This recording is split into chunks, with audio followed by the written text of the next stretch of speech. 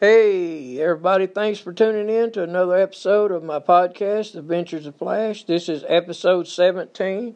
Tonight we're going to talk about various subjects, and one of the beginning things that I want to talk about is Doc Holliday. That's going to be our main feature tonight. That's one of my favorite OS stories about Doc Holliday. You know, I love those old stories, Billy the Kid, Doc Holliday, all those guys, and you know, it makes you wonder if all the stories that's been told, if they hadn't gained a lot of stuff over the years, and are they completely accurate and true or whatever. And, you know, most of those stories and them legends get bigger and bigger as time goes by. I've learned that from some things about myself. Those stories get bigger and bigger and stuff gets added into them.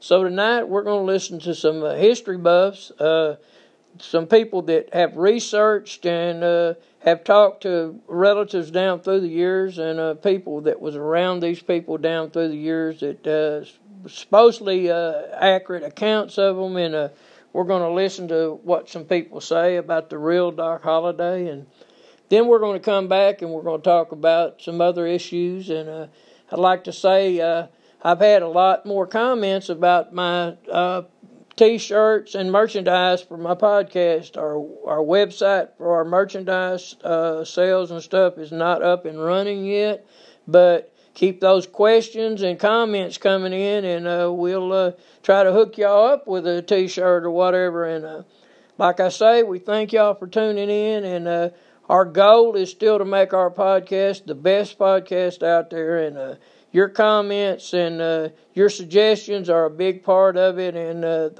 each week I read each and every comment, and keep those coming in. We need that, because like I've said all along, this is y'all's podcast. So send them on in, and y'all sit back now with your favorite beverage and listen to some people talk about Doc Holliday, one of my favorites. Tombstone, Arizona, October 26, 1881. Four men walked down a dusty street, headed for a gunfight. Wyatt Earp and his two brothers have been lawmen for years. The fourth man is not a marshal, a sheriff, or police officer. He is a dentist. He is Doc Holliday, and he is about to make history at a place called the OK Corral.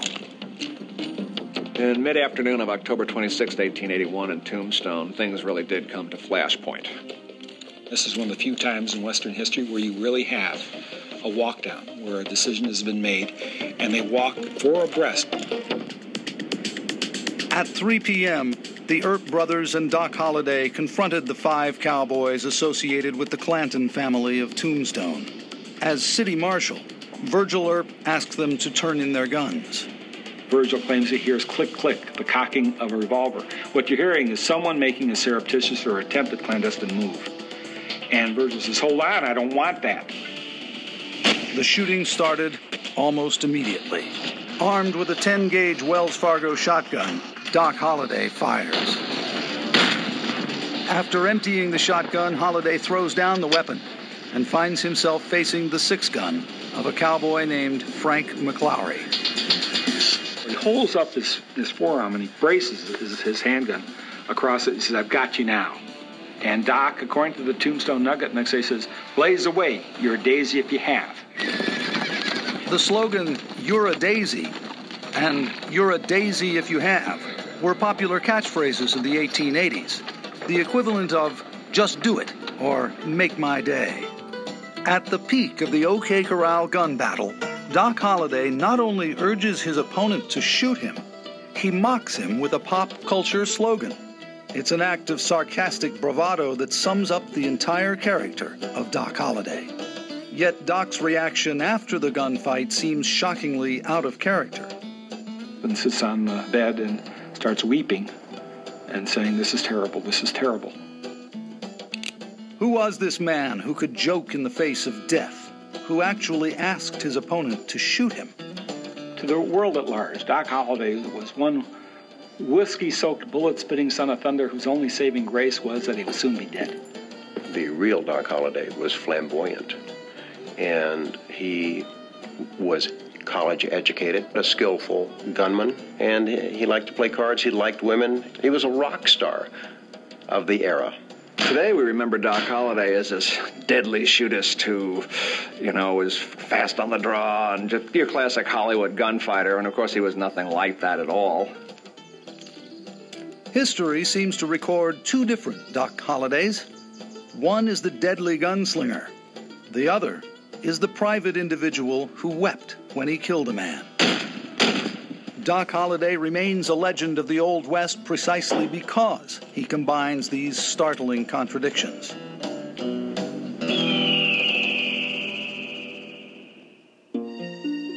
He was born John Henry Holliday in 1851 to a Georgia family that was part of the rarefied world of the pre-Civil War Southern aristocracy. Ironically, the future gunslinger was a shy and pampered child. Born with a cleft palate and a speech impediment, John Henry was kept away from other children by an overprotective mother, Alice McKee Holliday. She took upon therapeutic aspects of raising him, caring for him, teaching him how to speak. They spent innumerable hours together. The bond was extremely close. The idyllic world of the Southern aristocracy was about to change forever with the Civil War.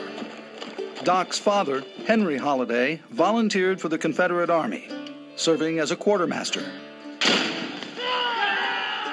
And as the Confederacy faced defeat, Henry moved his family as far as he could from the conflict to the southern Georgia town of Valdosta. It was in Valdosta that Alice Holliday began to show signs of a mysterious ailment. She lost weight. She had fevers at night, and she developed a racking, spastic cough. Today, the disease would be diagnosed as tuberculosis. In 1866, doctors simply called it consumption. They actually thought this disease consumed your body from within. From 1800 to 1870, 1 out of 5 deaths in America was attributed to consumption. No one knew what caused it. No one knew how to cure it. But doctors all recognized the terrible symptoms when they appeared. The first stage, you would have a dry cough and pain in the chest and shoulders. The second stage, you would start coughing up mucus streaked with blood at times. The final phase, you become gruesomely emaciated. So it's a slow, very gruesome, painful way to die. For 2 years, John Henry watched his beloved mother wither. On September 16, 1866, Alice McKee Holliday died of tuberculosis. 3 months after Alice's death, Henry Holliday remarried to a 20-year-old daughter of a local judge. John Henry could only see this as an act of disloyalty. Doc seems to suffer something of a Hamlet experience here. He feels this a betrayal of his mother, and I think it frays his relationship to his father. And if you want to generalize, you might say there's a possibility it affects his attitude toward general authority. Perhaps it's not surprising that shortly after this, teenage John Henry was involved in an incident of violence. John Henry and his family had set aside a little watering hole on the river where they could come and play. And one day he went down there with his uncle, and he saw some freed black men in the water, frolicking and having a good time. To the son of former slave owners, this was an outrageous affront. Doc's reaction was to prove prophetic. He took an 1851 Navy Colt, shot it over their heads. His uncle said, "Be sure you shoot high." And he chased him out. Some accounts say that the teenager actually shot and killed a man in the incident. Whether the story is true or simply part of the legend, it demonstrates the dark turn that the young man's life had taken.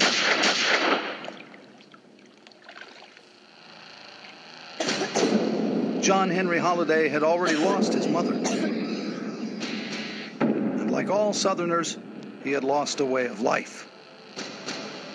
But in their place, the teenager had found something far more effective than all of them: a gun. So they're in town for a showdown. I'd like to go with you. Come on, Doc. Get off the street. Much of what the world knows about Doc Holliday comes from movies and television. And most of those screen images come from a single source. All of what we know about Doc Holliday is essentially from the Stuart N. Lake book about Wyatt Earp. Wyatt gave his memoirs to Stuart Lake before he died in the late 20s. And when Wyatt died 2 years later, Stuart N. Lake came out with this book that glorified not only Wyatt Earp, but Doc Holliday as well. Open your mouth. In the 1950s, Doc Holliday was featured in the television series Stories of the Century. I've got to go to Tombstone and warn Wyatt that Ike's out to kill him in the morning. Earp's a good friend of yours, isn't he? Best. Big screen versions of Doc Holliday have ranged from Cesar Romero to Jason Robards. Victor Mature played Doc in John Ford's My Darling Clementine. Kirk Douglas played him in 1957's Gunfight at the OK Corral. Doc Holliday was such a flamboyant character. It's a great opportunity for any actor to show the range because he is humorous, he is compassionate, he is deadly, and he dies. Everything you would want for an Oscar-nominated performance. In fact, Dennis Quaid was nominated for an Oscar for his portrayal in 1992's movie Wyatt Earp. In that same year, Val Kilmer gained accolades for his version of Doc Holliday in the critically acclaimed Tombstone. But historians agree that no movie portrayal has ever done justice to the real Doc Holliday.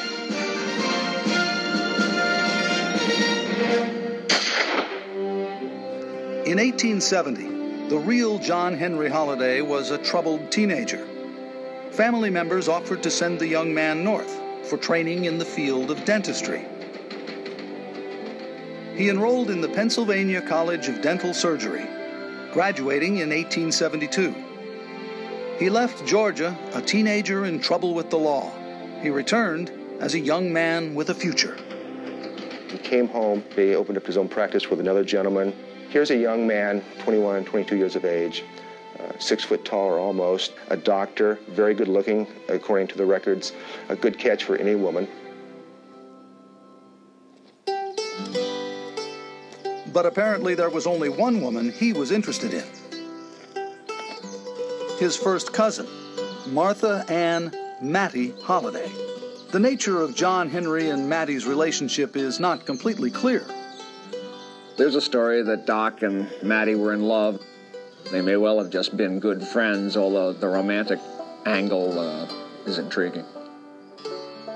The romance did not proceed very far before more disturbing events intervened. Months into his new practice, the young dentist had begun to rapidly lose weight. New symptoms began to emerge: night fevers, weakness, and coughing blood. The doctor's report was unequivocal. Like his mother, John Henry was a victim of consumption. He was given 6 months to live. There was no cure. He was clearly a man in a terminal condition, and there wasn't a whole lot that could be done at that point in time. However, he was told that by moving to the clear, dry air of the American West, he could prolong his life by perhaps as much as 2 years. In 1873, John Henry ended his dental practice and broke off his engagement to Mattie Holliday. He had watched his beloved mother cough away her life. He was not going to let his loved ones watch him do the same. He boarded a train for Dallas, Texas, the literal end of the railroad line, and apparently the end of the line for John Henry himself. If we look at his life course after his diagnosis, he is a man who feels he has no future, running away from the past. In Dallas, he made a short-lived attempt at opening a dental practice. Most people were a little careful about going to a dentist who had consumption, and especially when in those days they figured you could catch it real easy. So Doc's business wasn't that good.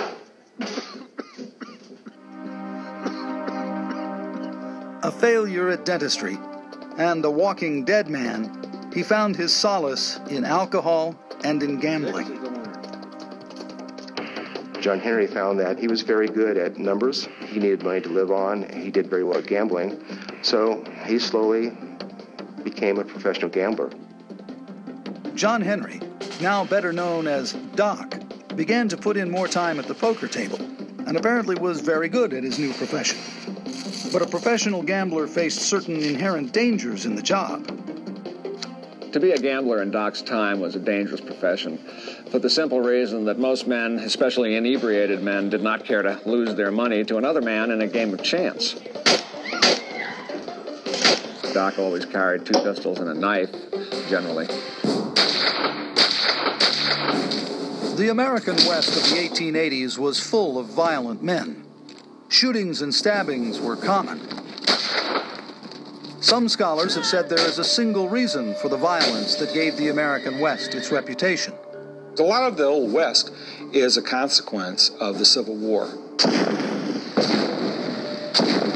In the Civil War, we had 600,000 killed, and we didn't have any type of psychological understanding about post-traumatic stress disorder. You had a lot of people who were scarred. In the face of a violent culture, Doc Holliday began to reinvent himself. No longer as a young gentleman dentist, but as a deadly killer with a hair-trigger temper. Most of Doc's legend, a lot of the stuff that's come down to us today included, is actually fabrication made up by Doc himself to protect himself. He seemed to delight in a kind of menacing persona. You had, I think, a calculated attempt to develop a reputation which would act as a shield and a protector.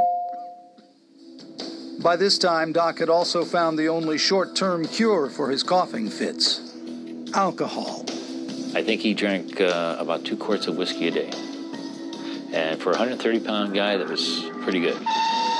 Doc Holliday began to pursue the roving life of a gambler, making his way from boomtown to boomtown across the West. Fort Griffin, Texas, Trinidad, Colorado, Cheyenne, Denver, Deadwood. His record of arrests and shooting incidents was growing. He was a man who was quite volatile, who was capable of pulling a gun, who was willing to walk to the edge. You don't have to kill a lot of people before people become leery of you. He was never afraid to die because he was dying already. The gambler with a skeletal figure and a hair trigger was beginning to make a name for himself. Throughout the Old West, Doc Holliday had begun to gain a reputation, both as a gambler and a gunman. Doc's choice of gun was the key to his survival. Doc carried a nickel-plated self-cocker. He didn't have to cock the hammer back, he just pulled the trigger. Now, in the late 70s, there were 2 that were nickel-plated. The fact that he was a slight person, not big, not muscular, it makes me think that he carried the Lightning in .38 because it had a smaller grip and it could fit in his hand easier and he could use it better. Somewhere in his travels, Doc Holliday made the acquaintance of the only woman who would remain by his side. Her name was Mary Catherine Haroni, but she was better known as Big-Nosed Kate, the whore. The life of a prostitute in a western town was not an easy one. It was an unhealthy, a dirty profession. Sleeping with the number of men they had to sleep with, no medicine, no baths. Perhaps Doc Holliday, the southern aristocrat turned gambler, and Big-Nosed Kate, the Hungarian lady turned whore, recognized in each other a kindred soul. They have a tempestuous on-again, off-again relationship over the years. At times, she's listed in the newspapers as Mrs. John Holliday, though Doc is generally listed in the census as single. Photos of Big-Nosed Kate show that she did not have a big nose. She apparently gained her name because she stuck her big nose in other people's business. In one instance, sticking her big nose in saved Doc Holliday's life. In Fort Griffin, Texas, Doc was playing poker with a gambler named Ed Bailey. You can't play poker. Ed kept trifling with the deadwood or the discarded cards. Doc pulled his knife, and he cut Bailey just below the brisket, as they say. Doc was arrested, and a lynch mob began to form outside the jail, preparing to storm it and string up Doc Holliday. Kate put a plan into action. She set fire to a barn in the center of town and waited until the townsfolk gathered to put it out. Then, after stealing 2 horses, she recovered Doc's guns, burst into the jail, and freed Doc from the sheriff's grasp. Fleeing Fort Griffin ahead of the law and the lynch mob, Doc and Kate decided to head north to the biggest boomtown of all, Dodge City. Why he would go to Dodge? Well, Dodge was, in the summertime, one of the chief railheads for the cattle drives, and for a professional gambler, you follow the money. The marshal of Dodge would become legendary. His name was Wyatt Earp. He had tamed the unruly town by a simple but effective method. He took away people's guns. Partying cowboys were free to continue their wild sprees in Dodge, but now less likely to blow holes in each other. In Dodge City, Wyatt was cornered by some angry cowboys. It was the gambler Doc Holliday who saved his life. Doc got the drop on a number of cowboys who were about to gun down Wyatt, and supposedly Doc said he restored order by shooting a couple of them. The marshal was eternally grateful. Doc Holliday, the professional gambler and gunslinger, and Wyatt Earp, the legendary lawman, became lifelong friends. Wyatt Earp came from a tight family.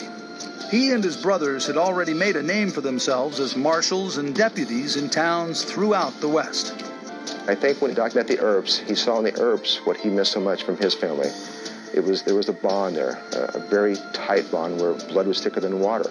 And the one thing that Doc wanted more than anything else was to be in a family. In 1879, Doc decided to join Wyatt and his brothers in the West's newest and biggest boomtown, a little place called Tombstone. Tombstone was the wildest town on the frontier in that period. There'd been an enormous silver strike there, and there was money everywhere. It was not uncommon for $20,000 pots to be in the card tables at night. It was just an amazing place, classic boomtown. Wyatt and his family had already installed themselves in Tombstone. Virgil, the oldest brother, had become a deputy marshal. Wyatt's younger brother Morgan rode shotgun for Wells Fargo stages. And Wyatt himself was a faro dealer, while running a campaign to be elected local sheriff. Doc Holliday was not necessarily a welcome addition to the neighborhood. He's not a terribly likable man. He's irascible. He seems sometimes to go out of his way to irritate people, and people are afraid of him. So for Wyatt, with political aspirations, Doc Holliday is not the kind of friend that's going to win you many votes. Yet somehow Wyatt Earp maintained a fierce loyalty to the hot-headed gunslinger. Wyatt was embarrassed by Doc on a number of occasions, and when Wyatt was working as a lawman, and Doc would be naughty, and Wyatt would have to kind of explain the thing away, and yet he remained friends with him. In fact, Doc quickly got into a fight in the very saloon that Wyatt operated. After a bitter argument with bartender Milt Joyce, Doc found himself ordered out of the bar. This was not something one did to Doc Holliday, or at least it was never done twice. Doc returned, this time with his pistols. In the melee that followed, Milt Joyce was shot in the hand and another bartender was shot in the foot before Doc was subdued. The story brings out an important point about the legend of Doc Holliday as a gunslinger. He was fast, but he wasn't very accurate. Doc's reputation as a gunfighter was vastly overblown, pretty much by Doc himself. He invented all these stories about himself being this deadly killer. As far as getting his firearm out and into action, he was real quick. But unless you were 4 feet in front of him or a barn, he'd probably miss you. Whether or not Doc Holliday was a deadly shot, his reputation terrified the gamblers and miners of Tombstone. But there was a threat that was even more frightening. They were a ragtag lot of cattle rustlers, stage robbers, and thugs who called themselves the Cowboys. They had decided to make Tombstone their own. And Doc Holliday was one of the people standing in their way. Tombstone, Arizona was the biggest boomtown in the Old West, with a population second only to San Francisco.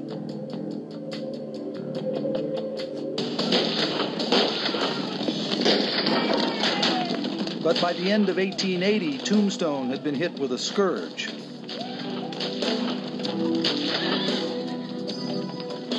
The American West was full of cattle rustlers, outlaws, and thieves. But in Tombstone, this element had become organized and operated freely. They called themselves the Cowboys. Well, the papers called them the Cowboys. They were a group of ne'er-do-wells on the southeastern border of Arizona. They were known as rustlers. They raided into Mexico for Mexican cattle. After a while, they didn't care what side of the border their cattle came from. The Cowboys not only rustled cattle, they robbed men, shot strangers, and terrified the townspeople. They were as close as you can get to organized crime, really, in the Old West. The Cowboys were led by Ike Clanton, a rancher who was better known as a drunk and a bully than as a cattleman. Another leader of the Cowboys was a vicious killer and gunslinger named John Ringgold, better known as Johnny Ringo. Johnny Ringo shot one person in the jaw because the man refused to drink with him. He may well have been psychotic. He was considered by all who knew him to be an extremely dangerous character. By 1881, the brawling town of Tombstone had polarized into two factions. On one side stood the Cowboys. On the other side stood Wyatt Earp and his brothers, with Virgil Earp as city marshal. And also on the Earps' side, like an ace in the hole, stood Doc Holliday. Tensions grew during the spring and summer of that year. In August of 81, Old Man Clanton, Ike's father, is killed in an ambush by Mexicans on the border. And it seems to affect Ike in a peculiar way. He seems to be growing increasingly paranoid. There is a version that has Doc and Wyatt and some others working with the Mexican authorities to eradicate the rustlers. That's never really been proven, but it is a possibility. Did Doc Holliday and Wyatt Earp actually murder one of the Cowboys? It might explain the growing tensions. The infamous gunfight at the OK Corral actually began in a bar with a startling confession by Doc Holliday. Doc's confrontation with Ike Clanton the night before the gunfight is a very interesting one because Doc, during this confrontation, told Ike that he had killed Ike's old man, meaning Old Man Clanton. Doc starts chastising, and he upbraids him viciously. Ike feels humiliated by the experience. He believes the Earps are part of the operation to humiliate him. Ike spent the rest of the night drinking and gambling and telling everyone he could find that he was going to kill Doc Holliday. In the morning, he went looking for Doc. The tuberculosis-ridden gunslinger was staying in a local Tombstone boarding house. Kate alerts Doc to the situation. She says, Ike Clanton is looking for you. And you get one of the great Doc Holliday lines. Doc says, if God lets me live long enough, he will see me.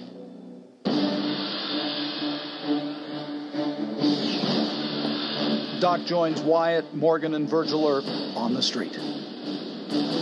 Wyatt and Virgil Earp, they had had about enough of all Ike's threats, and when someone came to them and told them that Ike and Billy Clanton, the McClourys, and others were near the OK Corral, and they were all armed, they decided that it was time to confront these guys and take away their guns.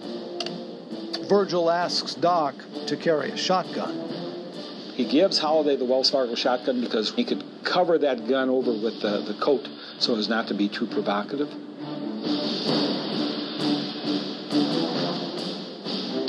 The four men began to walk through the streets of Tombstone to meet Ike Clanton and four cowboys at the rear entrance of the OK Corral.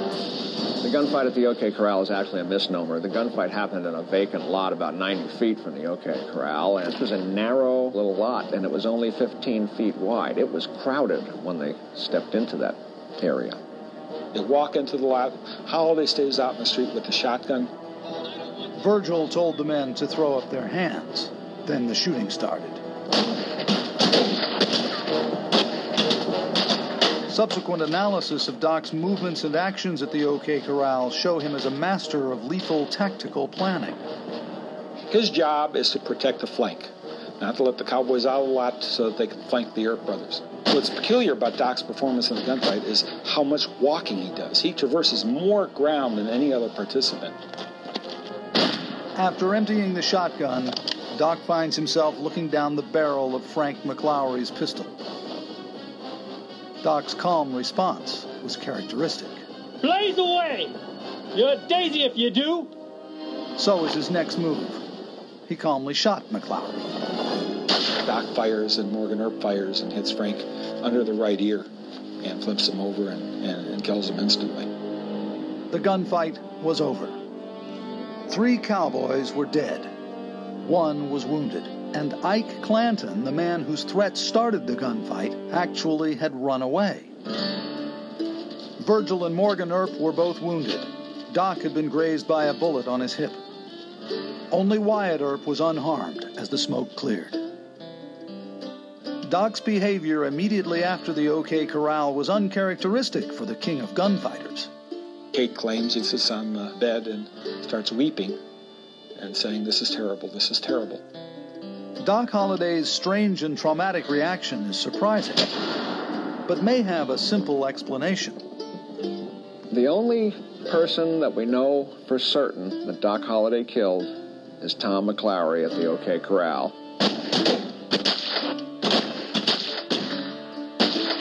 Fact is, until the OK Corral, he may not have killed anybody. Our movie gunfighters aren't always like our real gunfighters, and that's how Kate pictures Doc, as weeping in dismay after the fight. There was no time for mourning. The burial of the 3 cowboys inflamed the surviving members of the gang. Murder charges were brought against Doc and the Earps, but after a brief trial, they were exonerated. It seemed that Doc Holliday's feud with the cowboys had climaxed and come to its conclusion at the OK Corral. But it was really only the beginning. Doc Holliday had been on the winning side during the gunfight at the OK Corral. But the cowboys were not gracious losers. 3 months after the shootout, a drunken Johnny Ringo accosted Wyatt Earp on the streets of Tombstone and demanded to have it out on the spot. Wyatt begged off, saying, he had political ambitions and that wouldn't look very good. At this point, Doc Holliday stepped in, as usual with a sarcastic witticism. I'll be your Huckleberry. It's just my game. According to the Dictionary of American Slang, Huckleberry meant just the man you're looking for. Ringo at that time was drunk, and he just said, "I'm not going to take any more of this. Come on, you little lunger, let's shoot it out." And Holliday was more than willing to oblige. And I think the rest of the men in that faction said, "Wait a minute, we're going to lose Ringo here if we don't watch it. So let's protect him, drag him away, and stop this fight." The cowboys had avoided another fight, but they hadn't ended their campaign. In December 1881, Virgil Earp was shot and maimed by unseen assassins. 3 months later, Morgan Earp was shot in the back and died in Wyatt's arms. That pretty much sent both Wyatt and Doc over the deep end. Morgan and Doc were carousing buddies. They went out every night together almost, so when Doc heard that Morgan had been murdered, he went crazy. He went around Tombstone kicking in doors looking for people he felt responsible. Wyatt and Doc decided to seek vengeance in what Western historians have called the Vendetta Ride. Wyatt Earp immediately gathered a posse to go with him to find the killers. In pretty quick order, they found a number of the men responsible for the shootings of both Virgil and Morgan and eradicated them from the planet.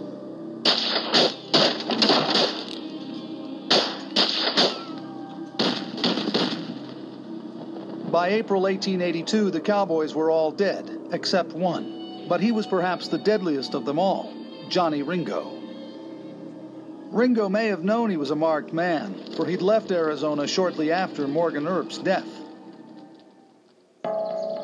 In July 1882, Johnny Ringo was found dead under peculiar circumstances. They find the body of Johnny Ringo propped up in a tree in Turkey Creek Canyon, and he's got a bullet hole in his right temple. His death is called one of the great mysteries of Arizona's frontier times. Some people thought Wyatt Earp might have killed him. Some people said Doc Holliday could have killed him. And some people said he committed suicide. Nobody knows. Historians disagree on how Johnny Ringo died. In movies and novels, Doc Holliday is usually credited with killing Ringo.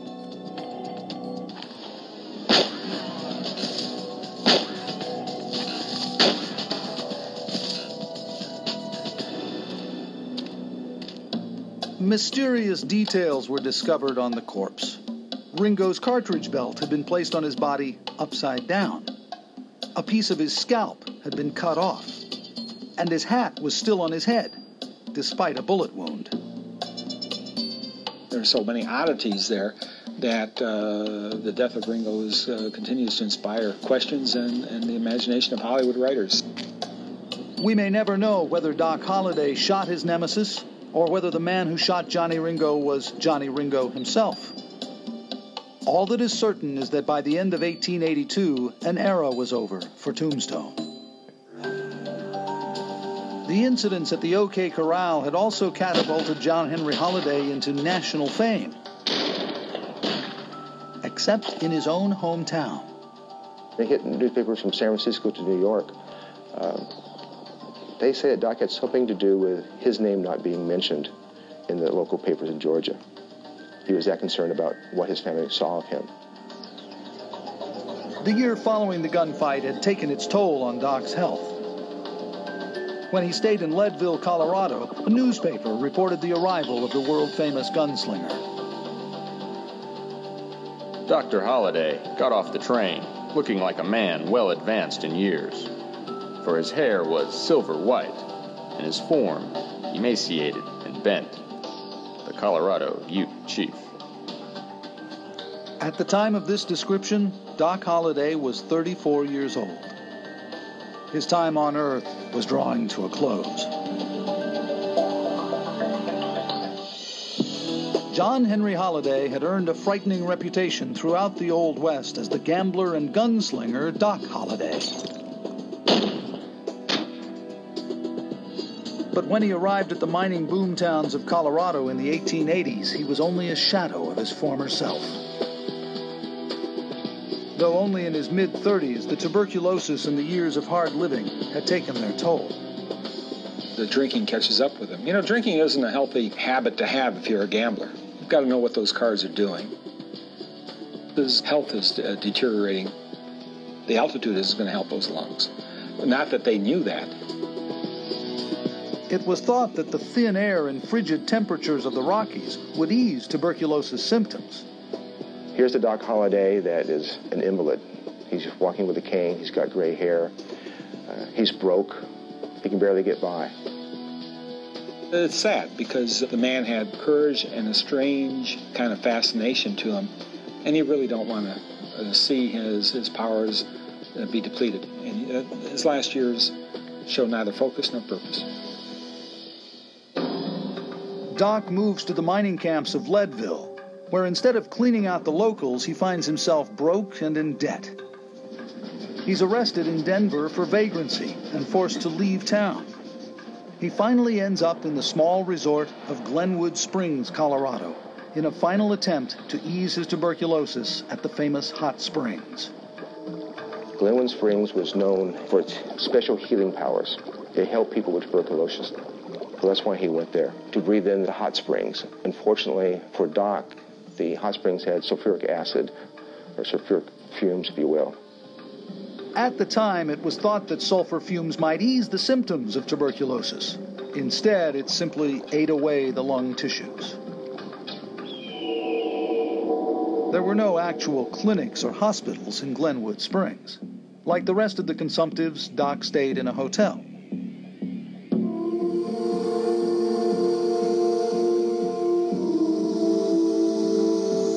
They say that every time someone came up to bring him a meal, they were always met with Doc and a brace of Colts.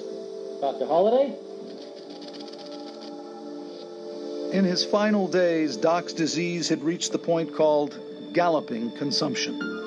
The disease spread from the lungs to the skin itself, where it breaks out in boils and sores. For 57 days, Doc lay in a near comatose condition as the disease ravaged his body. On November 8, 1887, Doc Holliday woke up clear-eyed and clear-headed. He asked for a glass of whiskey, which he drank slowly. Then he said his final words. I'll be damned. This is funny. I think Doc expected to die with his boots on, not to die in such a peaceful environment. There he was, his socks and shoes off. Probably struck him funny that after everything he'd been through, he was dying peacefully. At the time of his death, he was 35 years old.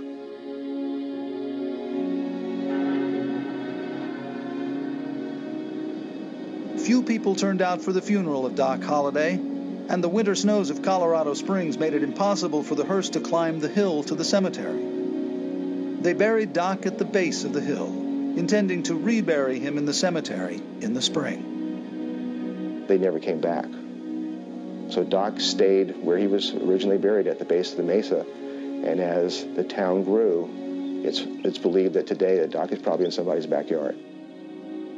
No one knows where the body of Doc Holliday lies buried, but a headstone in the cemetery marks the place he was supposed to rest. Big-nosed Kate was with Doc until the very end. She lived another 53 years, dying in the Prescott Pioneers home in Arizona in 1940. And back in Georgia, Mattie Holliday, Doc's first love, had never married after he left her. In fact, she became a nun, dying in a convent in 1939. Doc and Sister Mattie had carried on an intense correspondence over the years, but no one knows the contents of the letters between the gunfighter and the nun. Unfortunately, upon her death in the late 1930s, some relatives took the letters and burned them. It was since stated that if the letters had been made public, the world would have known a different Doc Holliday, but unfortunately, that's not to be. Perhaps Wyatt Earp's own words best sum up the way history usually remembers Doc Holliday. Doc Holliday was the most skillful gambler and the nerviest, fastest, and deadliest man with a six-gun that I ever saw. The image of Doc Holliday will remain a mythic icon for as long as the Old West is remembered.